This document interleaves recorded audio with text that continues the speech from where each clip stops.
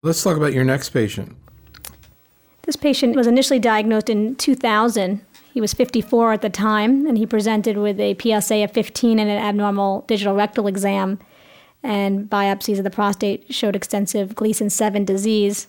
He received external beam radiation therapy together with androgen ablation at the time, and he had a good response with a PSA that went down to 0.1, although shortly thereafter started to rise while he was still on his androgen ablation. He was treated at a tertiary care center for years and initially was treated with secondary hormonal manipulations. Remarkably, he was placed on ketoconazole and had approximately 5 years of response. And ultimately, he tried other things such as nilutamide and flutamide. But by March 2008, his scans showed bony metastases as well as pulmonary metastases and lymphadenopathy. He was treated on a clinical trial at that time with docetaxel every 3 weeks plus samarium that was administered every 9 weeks. And he tolerated it well, but developed dose-limiting thrombocytopenia that required him to come off study. It's at this time that he came under my care, and I continued the docetaxel alone, which his blood counts were able to tolerate. And he was able to receive 16 cycles in total of the chemotherapy. At that point, his PSA was rising, and treatment was stopped. This was March 2009. And I retried the ketoconazole, which he had a very brief response to for a few months, and then his PSA started to rise rapidly. This was July 2009, and this gentleman has a history of hypertrophic cardiomyopathy, and I was very hesitant to use mitoxantrone in him. And given my limited options, I re-challenged him with docetaxel. And remarkably, he again had a good PSA response, and he received 12 more cycles of therapy.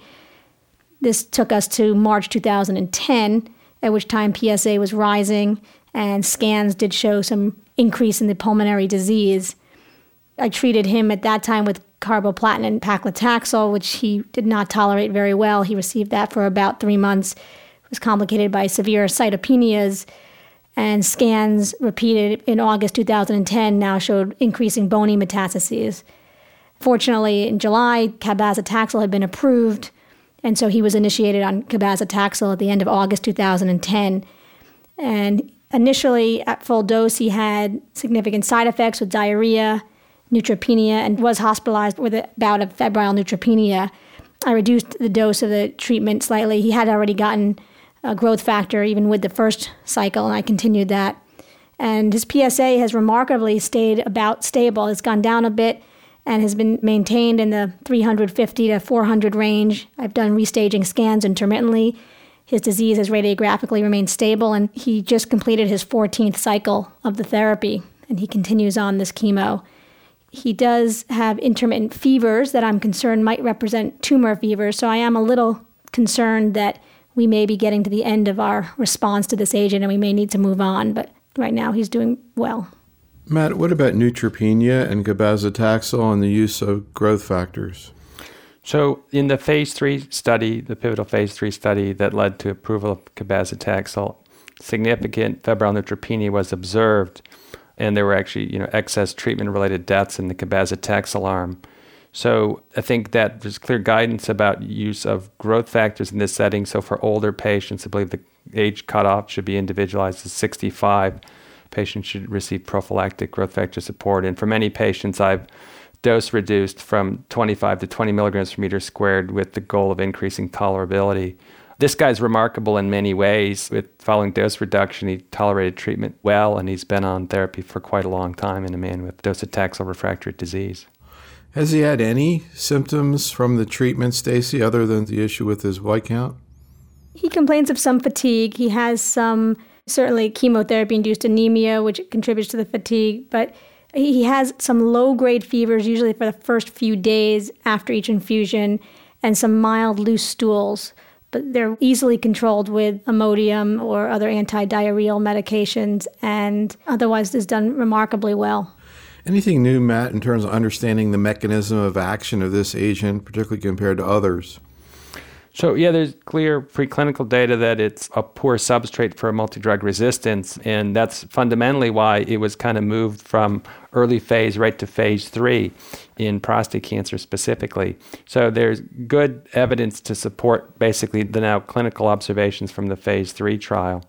And there's, as I understand, an ongoing plan to look at the two taxanes compared head-to-head with the expectation that cabazitaxel would have superiority. What's your take right now, both in terms of your own clinical experience, Matt, as well as in the literature in terms of tolerability of this agent, particularly compared to docetaxel?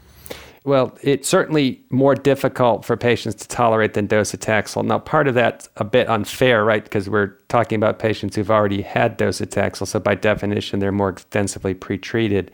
And there's some suggestion of the issue of pretreatment, even if you look at the rates of neutropenia and other adverse events in the mitoxantrone arm of the pivotal cabazitaxel trial. But having said that, by patient experience and laboratory evidence, I believe that cabazitaxel is more difficult to tolerate than docetaxel. Now, is that mainly in terms of cytopenias? What about actual symptomatic side effects? My impression, and again, I think supported by the results of the phase 3 study, is there is a higher rates of fatigue, GI toxicity than with docetaxel. Again, with the caveat that they're more extensively pretreated patients. But it's a drug that I use with caution, particularly in the elderly. Stacey, any observations yourself? Very similar, I would say. More fatigue. Although diarrhea is mentioned as one of the higher concerns from coming out of the study, I have not seen severe diarrhea, but the fatigue I have found to be quite limiting for my patients. And where do you see things heading for him in the future? So this man's remarkable in another way, in that he had an extraordinary response to ketoconazole. He's received ketoconazole for something on the order of a total of 7 years. So that makes him an outlier. He's in probably the 99th percentile of ketoconazole responders. And I would have particular enthusiasm to see him treated with abiraterone for that reason, because it's a far more potent androgen biosynthesis inhibitor. And I would think that he's particularly likely to respond to abiraterone. Now that newer drugs have come out, cabazitaxel, the question is what role, if any, is there to re-challenge patients with docetaxel? So I think the principle I like to apply largely came out of an era when, we had very few drugs. So when docetaxel is the only drug that improves overall survival, a decision to discontinue it comes with some gravity, right? So if you say you're docetaxel refractory, you have other drugs, but they have no known OS benefit. Now that we have more options, I think it's important that we not be cavalier in switching from one drug to the other without clear evidence of a patient being refractory. So operationally, my routine clinical practice, separate from clinical trials, would be to say a patient's docetaxel refractory if they have unequivocal radiographic or symptomatic progression on drug or within some number of months after discontinuing treatment, say 6 months.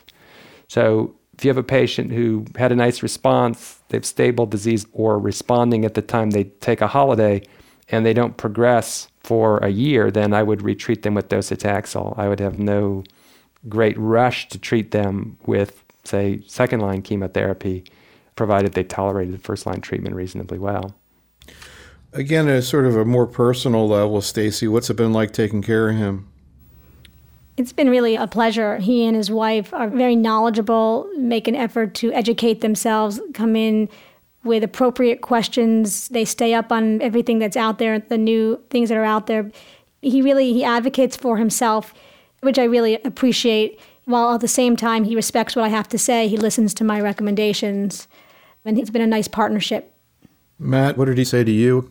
I was struck by the same impression that he was a particularly effective patient, perhaps through his many years of experience, but I think he had it just about right in terms of trying to educate himself about his disease, to come prepared to clinic visits with appropriate questions, and then to put the appropriate amount of trust in Dr. Leibowitz.